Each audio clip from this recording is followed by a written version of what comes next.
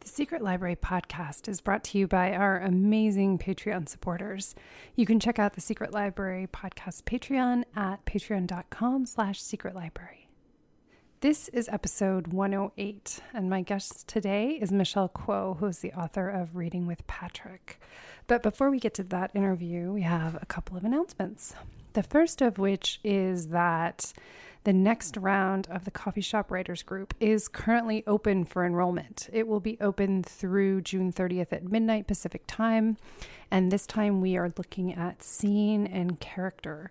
So you can check out all of the details and the particulars about the program, which will be starting in mid-July at carolinedonahue.com/coffeeshop. Again, that's carolinedonahue.com/coffeeshop.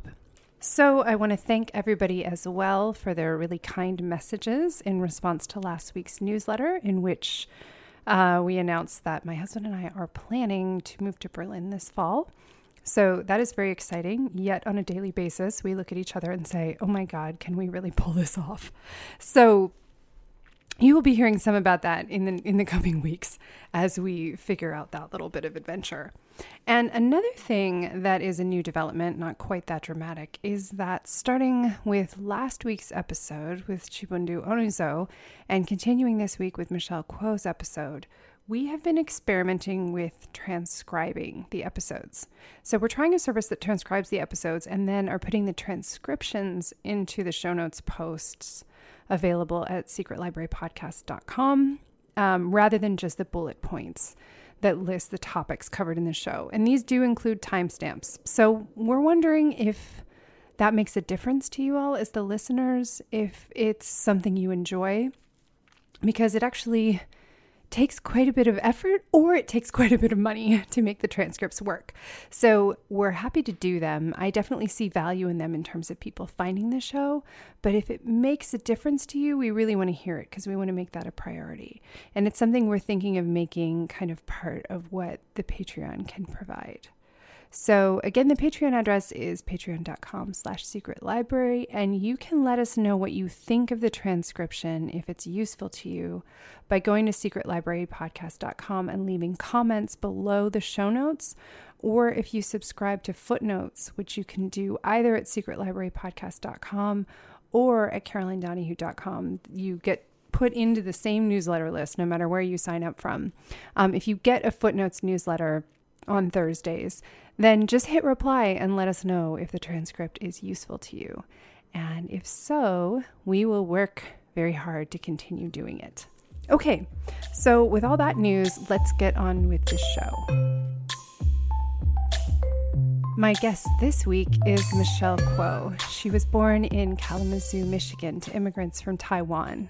She attended public schools from kindergarten through high school, and after graduating with a degree in social studies and gender studies at Harvard College, she joined Teach for America and moved to the rural town of Helena, Arkansas, located in the heart of the Mississippi Delta.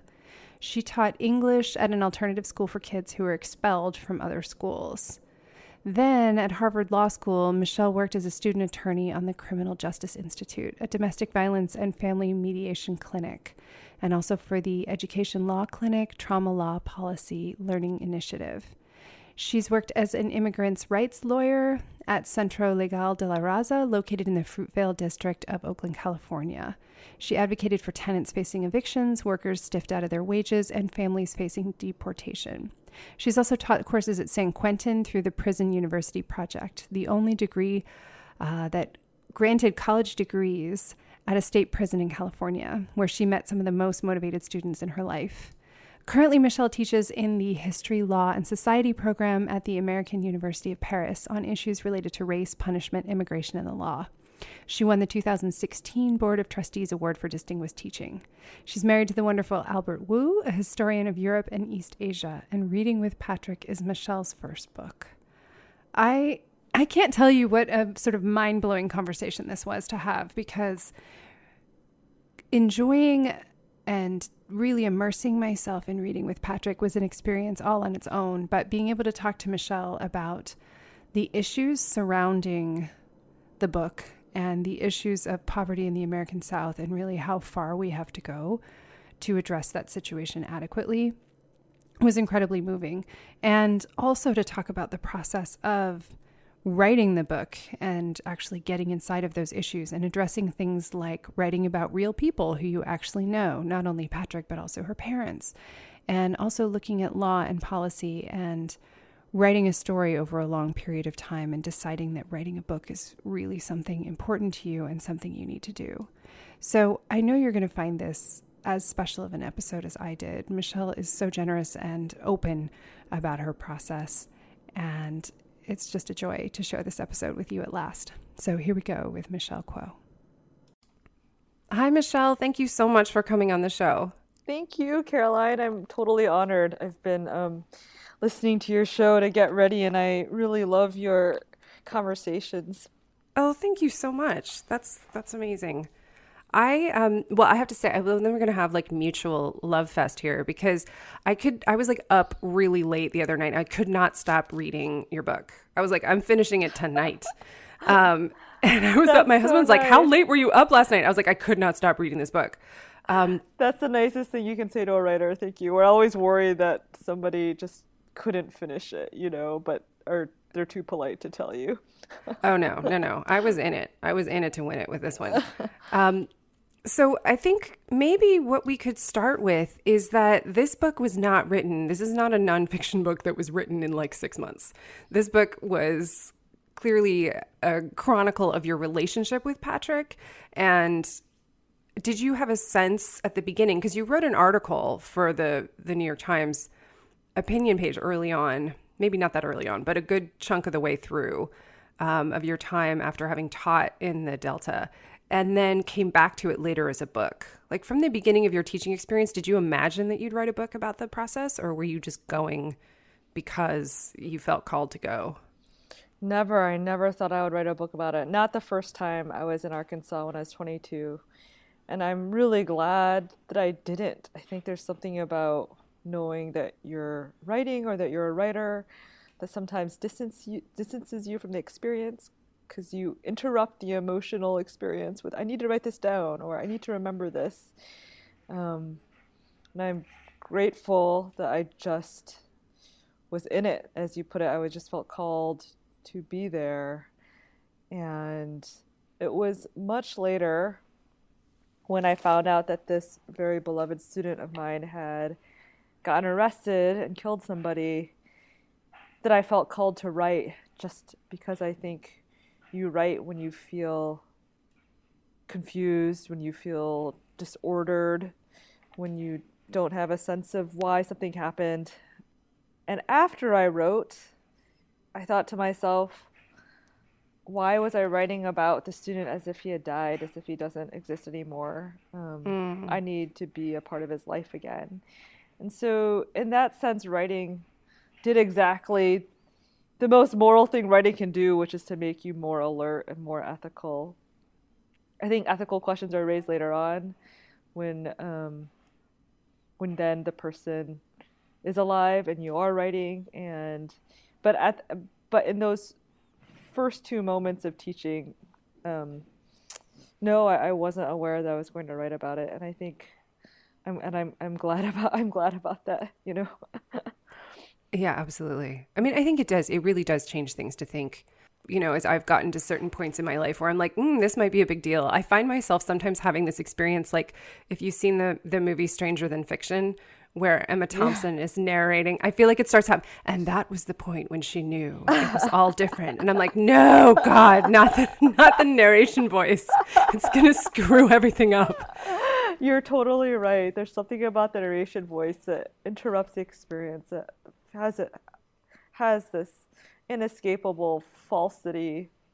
Yeah, I think you want people, when they go into intense experiences, to not have any expectations of doing anything except being fully present in the minute, and that's why sometimes we have to take walks without our notebooks, and that's why we come up with ideas in the shower, because we're really unself-conscious. We're not trying, and we're not grasping anything. We're just kind of relaxing into our unconscious selves.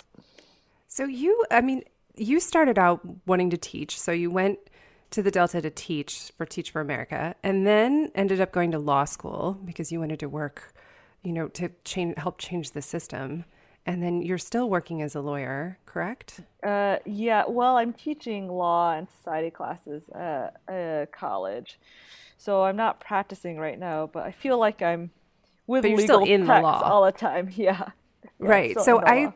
I love this kind of trajectory because I think a lot of people think that the way you have to write, more so in fiction than nonfiction, but is that you have to get some sort of degree in writing specifically in order to end up with a published book. And I love stories that bust that myth. And there are a disproportionate number, I think, of lawyers who end up writing books. And I was wondering if you had any thoughts about how that happens, because in this case, you are writing about something that's dear to you and that has informed your law career. But what do you think it is about being a lawyer and going through that kind of training that prepares you for writing a book?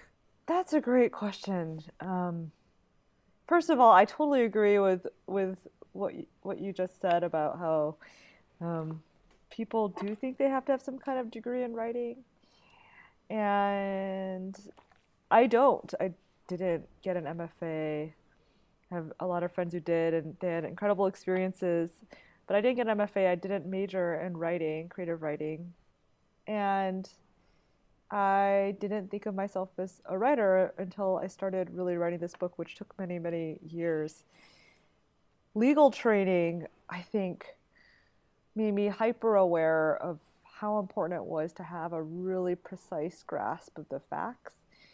Legal writing itself, outside of it, the fact sections and opinions, and outside of fact sections and legal briefs, is painful to read usually. It's rare. It's rare that you have a legal opinion where the judge is, I think, a clear writer who intends to reach a larger audience.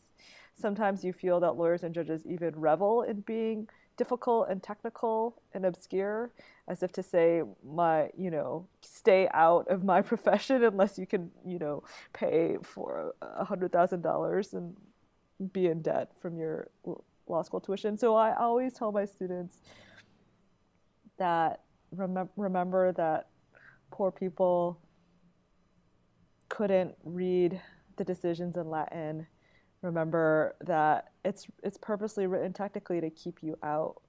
And I think maybe the desire to write about incarceration, about crime, about things related to law was a desire to make it very accessible and commonsensical and not scary for the average person who might think, oh, I can't understand any of this legal stuff unless I go to law school.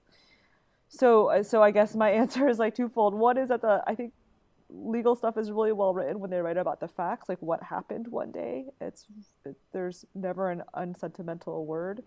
But on the other hand, when it's explaining why it came to its legal result, usually it's written in this really exclusive, difficult way that I think is meant to keep out the ordinary person. And maybe I wanted to write for that ordinary person. I think also the whole story, something that you illustrated really, really beautifully was this, there was this Frederick Douglass kind of narrative of people leaving the South as soon as they had the opportunity to, and that you wanted to highlight the fact that that was in some ways a position of privilege, that anyone who had the opportunity to leave was able to do so and maybe have a different story. But there were a lot of people for whom that wasn't possible. And that what we're seeing today with people's situations is that it's sort of a generations of not having the ability to move past what happened. And that has really impacted society. And it's not something that we can just say, oh, yeah, that was a long time ago, that there's still impact now. And I think that that's an important part of the narrative. I'm wondering if you can speak to that a little bit. Yes. I think one of the most devastating things to me about living in the rural South is how clearly there's a divide between those who can leave and those who stay behind. You see that in 2018, if the people who leave town leave for jobs, they go to the city, to Little Rock, Memphis, Dallas, Atlanta. They go to college outside of these small towns of Helena, where I was. And the students who were my students were the descendants of people who couldn't leave, who didn't leave. And that's really devastating to me, because migration is a form of freedom, to be able to leave to search for better circumstances. That is one definition of freedom. I think what a lot of our narratives of the South today, of the civil rights narrative primarily, is one of progress, where we used to have Jim Crow, but we no longer do. We used to have black and black and white water fountains, but we no longer do. We used to have violence of white mobs against black people in the South. We no longer do. And I think that's the kind of narrative that had drawn me to the South. And what shook me when I was there was how poisonous that narrative is, that assumption that things have gotten better, that things must get better. I think we have to have hope. We have to believe in possibility of change, but we also have to have a very clear picture that half of African American children in the Mississippi Delta are food insecure, which is a euphemism for they're hungry.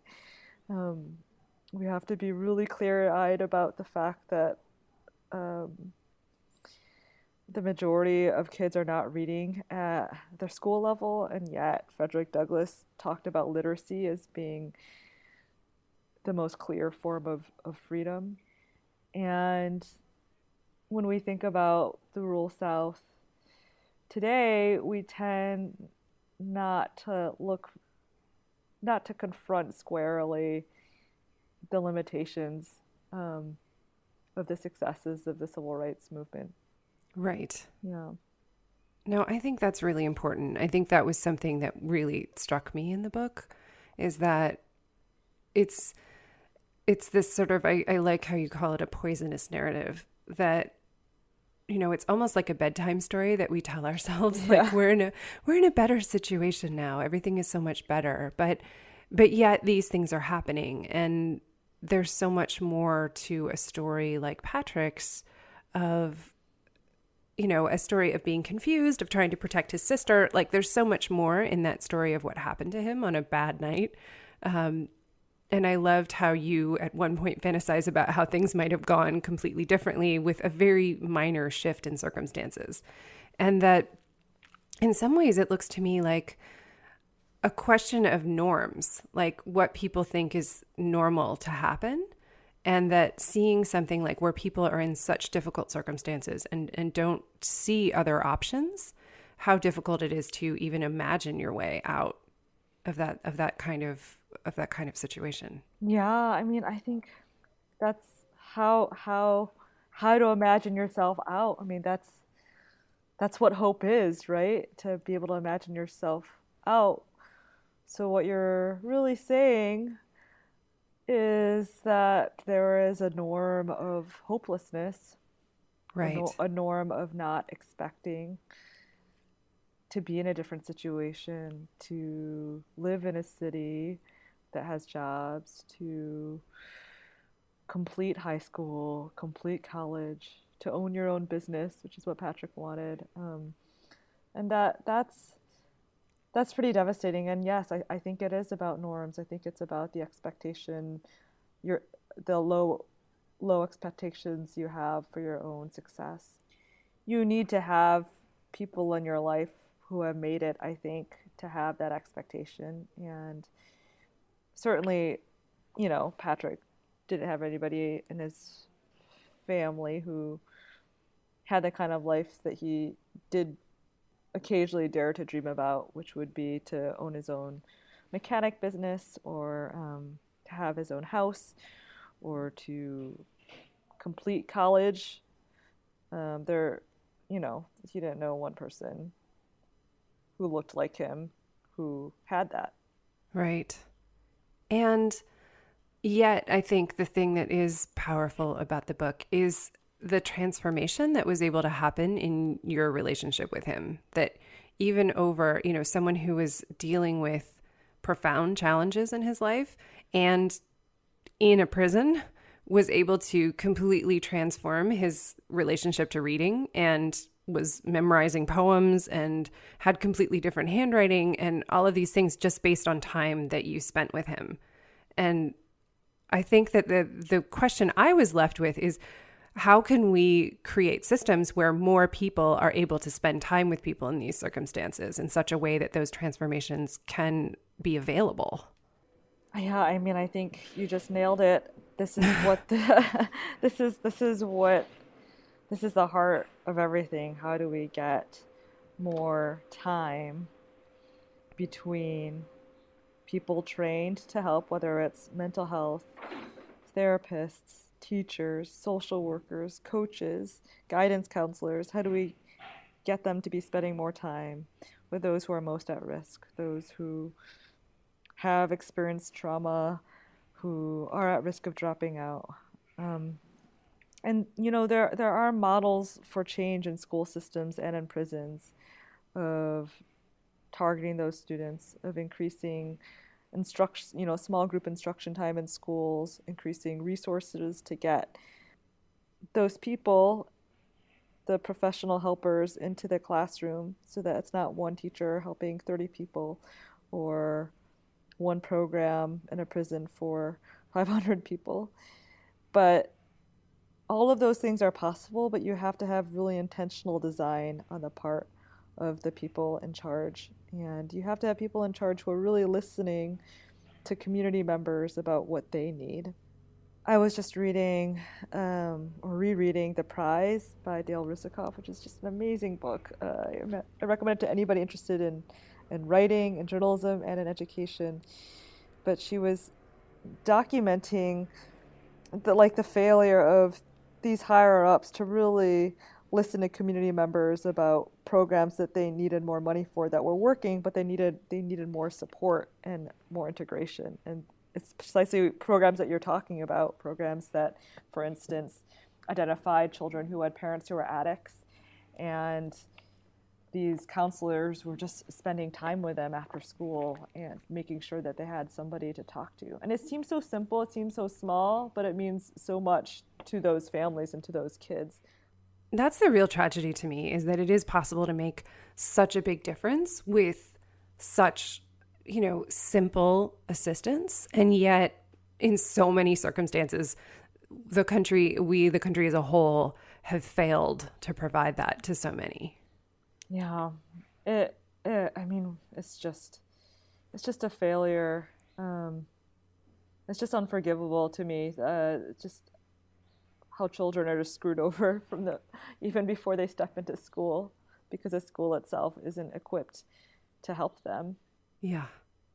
I encourage everybody to read the book, because you will get a really good grounding in the sort of issues that we're talking about. And then I will provide links to the prize in the show notes. But I want to ask another question from another angle about the process of creating the book, which is that this is something I hear from writers all the time, is a big fear of theirs, is writing about the people in their lives. And you write about friendships you have, but in particular, you write about your relationship with your parents and also your relationship with Patrick, both of which are very charged and meaningful relationships in your life. And so I wondered how you handled the process. You talk a little bit about how Patrick gave permission for you to write about it and how important it was for you to show him the article in the New York Times even before you began the book.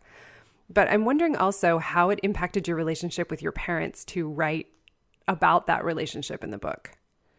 Oh, man. Oh, my God. I would wake up in a panic every morning because I was writing about real people. So I sympathize with anybody who is just torn about the question, should I write this? Should I write about real people? Should I expose them? And I have no words of comfort. I think the moment you try to rationalize it, you try to defend yourself, that just stop. Just accept that there is going to be something problematic and morally compromised about it. And I think once you embrace that, you embrace that complexity. You don't try to forgive yourself or exculpate yourself. You can actually relax. It's really contradictory, right? Because we're always seeking to forgive ourselves. And this is a case where I think there is just something wrong. There's something wrong about exposing somebody else to the page, even if legally they give consent, even if personally you're portraying them as warmly as possible, even if in fact, as I did do, I protected some of their secrets, some stuff that I knew they truly wouldn't want out there. And I think also the key is to write as if nobody will see it, as if it will never be published, and then to revise and cut later on. Because it is still a journey to see what you will say, to honestly confront yourself through others. And there's no question that as I wrote about my parents over 7 years, I became more forgiving and less hardened towards them, more understanding, more curious of their past, more alert to them, more alert to my own selfishness with them. When you write a scene where you're narrating the fight and you're like, well, they're obviously wrong. After the end of the 3 hours of writing, you're like, oh, okay, maybe I was wrong. Or maybe I was hard, or maybe I was actually the arrogant one. So it is this contradictory thing where you're guilty for exposing them, but if you're doing it right, if you're truly facing yourself on the page, they will come out of it looking better than you. Right? And I think that's the hope. That's the hope behind writing. And even as I look at older drafts of mine from 5 years ago that I ditched them because the narrator was whiny and self-absorbed and thought that her parents had wronged her, and it's not how I justify writing about them, but it's how I understand their writing process, that it is this perpetual kind of cleansing of one's flaws, or through exposure of them, through being vulnerable to the idea that you are flawed as a person, Yeah, I think it's interesting because writing about personal experience, it's hard to say which came first. Did the relationship change because you got older, or did the relationship change because you were writing about it and then had different insight about it and therefore were able to participate in a different way and then write about it some more in a different way? I totally relate. Yes. I couldn't have said that better. And I don't know which one. I don't think there's any way to know. It's probably both at the same time. All of it. Because there's no way to do it over without writing about it and see how it was different. We don't have like the Hermione time turner from Harry Potter to like do things in parallel and see how they play out differently. Oh, Hermione. I know. I love her. I love her She's too. the best. She's my favorite. Yeah, she's my spirit animal. She and Neville. Oh, yes, Neville. Hard not to love Neville. Exactly. The thoughtful, nerdy ones are always the best. Yeah, I think that's something that fascinates me, because I think that most people think about, oh, if I write about these people, it's going to hurt them. Like if I write about the people in my life, they're going to be exposed and feel vulnerable. And I think that's what we all worry about, like almost like writing as a weapon. Whereas I love the way you've just described it, which is that in many ways it may have made your relationship with your parents stronger, and it may have given perspective that wouldn't have been available had you not written about them. Yeah, I definitely think it gave me perspective on them, because I realized as I was writing how little I knew about Taiwan, which is where they're from, how little I knew about their motives for wanting me to get out of Arkansas. I had to find out in order to write it. In terms of like how they actually reacted to the book, my dad read the book. He liked it. His English is pretty good, so we could read it. And my mother couldn't finish it because she was really sensitive about like what I said about her. And so it's funny. it's funny. I'm just thinking about it while I'm talking to you. Yeah, my dad is a less vulnerable person, and then he finished it. My mother has always been a vulnerable person. She couldn't finish it. It's like the book didn't change. You know what I mean? I don't know. I don't know what I'm trying to say. It's just, there's something about how the book reflected their reading practices reflected back who they were, but I don't think it changed the relationship as much as I feared that it would. You know, I mean, what really happened was that it changed my idea of them through my writing of them. I think that's comforting too for anyone thinking about writing about people, that the most profound change happened within yourself and that it ultimately didn't. I mean, you have to do this with integrity. You can't just smear somebody in a book and then be like, everything's going to be the same. But I think if you, like you said, if you do this the right way, you're going to take more of the brunts yourself as the writer if it's a charged relationship, and that may transform your relationship to it in the process of writing more so than it changes anything about them. Absolutely. I mean, I think that's definitely true with my parents. I will say that with Patrick, it's a little more it's more loaded because there is a history of just like a teacher savior narrative and their teacher of the outsider writing about African American community. So I was super conscious and I'm still anxious about it. And so I try to resolve this in several ways. Like for the advance for the book, I've donated it to charity and shared it with his family. I've, talked to him about the book. I do think that there's the question of protecting him. Like I didn't use his last name. I used a different last name. But like I said before, I think there is some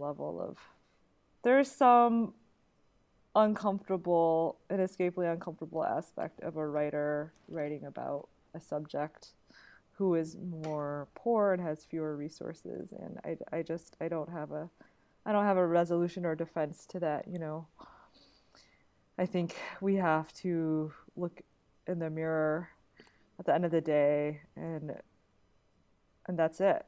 That's it. And I think a person knows if they've done it with financial and moral integrity in terms of how they share the advance and in terms of how they write about the person. But there are no rules, and there are no rules. I don't know if that makes sense.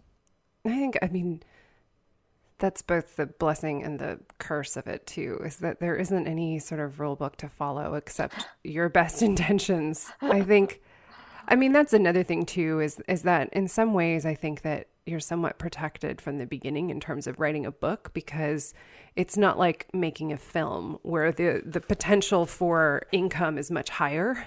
Yeah. Yeah. I mean, I don't know anybody who's gotten like a $10 million book advance and then has to worry about the ramifications of that. But it is money, and you are rewarded for it in other ways, and what that means. So I think that's a tricky thing to wrestle with. Yeah, absolutely. Has Patrick read the book? He has read parts of the book about his mom. Like I read a lot of those parts to him. He was really moved by those because he didn't know that his mother had said things about him, like, I hope he just comes home. I think he was just protecting his sister. I think he was trying to impress his dad.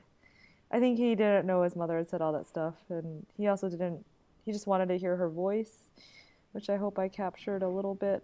So that for me was that was a relief to me that he liked those parts. He didn't read parts or want to read parts about being in jail too much, I think that he found that a little traumatic, so I didn't force that on him. Well, fair. Yeah, you probably don't want to relive that. Yeah, exactly. What is his relationship to the book now? Like, are you staying in contact with him about it? Is there anything you're working on together, or what is he doing now? Right now, he just moved to Little Rock and he's been trying to find work. He joined this formerly incarcerated church group, I think, which has been a um, source of happiness for him. But I think he sees his daughter regularly, who's still in Helena, and she's doing really well at the charter school. So Great. there's some hope and there's still some instability. I try not to get, I try to moderate my own emotions, not to get too excited or too despairing because I went through that roller coaster and it's not healthy. I try to just go with wherever he is, but he's still he's still searching, I think, for his place in the world, and that's it. That's all. Yeah. I think that was really well conveyed, that it isn't sort of an easy solution. It's not like, it isn't like one of these movies where, the tough, smart spoken teacher comes into the difficult school situation and makes some moving speeches and jumps up on the desk and then everybody is suddenly like running their own multi-million-dollar businesses coming out of that school. That I know. as much as we want it to work that way, we don't get that kind of easy solution to generations of sort of destabilization in a community. I know I wanted to write the ending, but that's not the ending. The ending is not finished. It's a story also about how brutal we are to people who come out of prison. We don't have a plan for them. We don't welcome them in. It's a story also about the lack of social services and state services. He has debt from healthcare because he doesn't have healthcare, and debt from child support in jail, which just piles up pointlessly, and so we can't open a bank account. I mean, it's a story about the failure of society in so many ways, and then it's also a story about a person who's still dealing with his past and is alone and dealing with it. If you, as a lawyer who have access to sort of thinking about the system, could rewrite any portion of the way our social structure works, like what do you think would make the biggest difference if we could change, I don't know, one thing? Wow. Well, I know just one is tough. just one is really tough. But since I'm really passionate about how to reintegrate prisoners back into society and truly give them the chance that they deserve, they've served their time, I would require all prisons to have education programs and direct connections to employers a year before they're let out. And I would condition the pay of wardens on the recidivism rates of the prisoners, so that wardens knew their job was to create prisoners who wouldn't come back, who had a stable life outside, and it would be on them to connect employers to prisoners long before the prisoners are even going to come out. That's But amazing. I would do that. I guess that puts a lot of pressure on the prison system and less pressure on the employers. So I guess you would additionally have to incentivize employers to be good citizens. But I think just shifting the burden to the actual systems that are supposed to rehabilitate, that are supposed to teach, that are supposed to offer some kind of change, would be a huge shift in how we think about crime. Exactly. Yeah, you also talk in the book about things that are the sort of disproportionate sentencing given because of the desire to have a source of labor, which I think is something that people may be shocked by in reading about, but is an important thing for people to know has happened. Yeah. Yeah, absolutely. Yeah, I think it's one of those where you look at a system that has so many issues with it, and then that, it took us a really long time to get into this mess. It's unfortunate that we can't just leap right out of it really quickly, that it takes longer. And that's, I think, the real tragedy is you see people whose lives are at stake, as we figure this out. And there's no intentional design on the part of anybody, right? The public school that Patrick went to, the prison, the prisons county jails that he was a part of. Just people don't have a plan to help him and support him. Right, and he's not alone. Now, so you've just released this book, so I always ask people this question, and I always think that they might like throw up in their mouth a little bit. But do you have plans to write more books, or is this sort of your book? Given that, it doesn't sound like you woke up at the age of 5 and were like, one day I will write books. That is my dream. But having written one really beautifully, I have to say, was this something that you felt like, okay, I got it out of my system, or are other ideas creeping into your mind as well? Okay, well, I do want to throw up in my mouth. I know. I'm sorry. No, it's a good question. I always loved reading. I always liked to write, but I always thought of myself as a quote unquote useful person. I was an activist, I was a social worker, I worked at a homeless shelter, I was a legal aid lawyer for tenants and workers. I mean, this sounds really morally stupid, but I really I aspired to be a saint, like Dorothy Day or Mother Teresa. And it's only recently, as I've had to speak in public and be a writer with a capital W, that I understood how gendered all of that was in the past 10 years. Just like, I wanted to be a really good woman. To be a writer was to be selfish, or to be spending time with your door closed on your own work. That's I view that as like a luxury. I didn't give myself permission to do that. And it has been amazing in the past 3 years as I finally forced myself to finish the book, to close my door, to turn in the draft, to accept that it was done, to be proud of certain sentences, that I understood that I hadn't been giving myself permission to write. I wanted to be good, not to write. And it's a stupid binary. We can be good and write, but it is true that I think it is harder for women to close the door.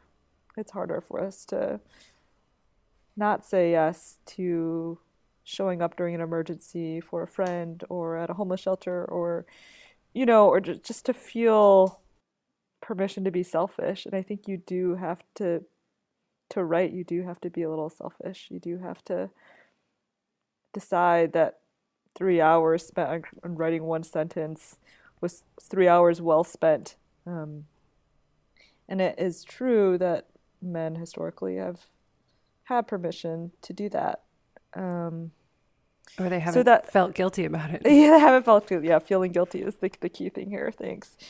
So that's a long-winded way to say I do want to write more. The well is dry. Like, the story came totally because I had to write it, because I would have gone crazy if I didn't write it down. I had to record the extraordinary change that Patrick had made in jail. I had to write about literacy and how it changes your experience of incarceration. It makes you more human. I had to write about my own sense of moral failure, but also what it means to try to create relationships across class and race, that this is something we must do. But now that story is written, I want to write more, but I don't want to write if I don't have anything to say. So yes, I do want to write, but I'll wait to see what it's about. Yeah, I think it's true. Like, when you've spent as many years, in the relationship and writing about the relationship as you have with Patrick, I can imagine where you're like, I don't even know where to begin, because do I have to sort of go through a similarly intense experience to justify a book? Exactly. And what But that, I guess that's the question, is what justifies a book for anybody? True. Maybe we just have to sit down and show up every day, and we always have things to say. I mean, that's the other thing, especially for the listeners out there who want to write, are afraid to write, maybe haven't had a degree in writing. There's no wrong way to do that. I was just listening to Marilyn Hacker speak about this. She was telling students, the poet Marilyn Hacker, there's no wrong way to do it. You just start with a page and you have a conversation with yourself and you go from there. And you try to do that every day. You try to read every day. And that's it. That's the formula, if there's any formula at all. I love that. Yeah. Well, I want to thank you so much for taking time from your very busy schedule to talk about Reading with Patrick and about your process of writing it. It's been really wonderful talking to you, Michelle. Thank you so much. You've asked such insightful questions. It's such a pleasure. Thank you so much for listening to the Secret Library podcast. We hope you've enjoyed this week's show. You can keep the conversation going by leaving a comment in the show notes at secretlibrarypodcast.com or visit us on Facebook at facebook.com/secretlibrarypodcast. You can also connect directly with me on Twitter or Instagram, where I'm Caro Donahue. That's at CaroDonahue. I look forward to chatting with you there. See you next week. Until then, happy writing.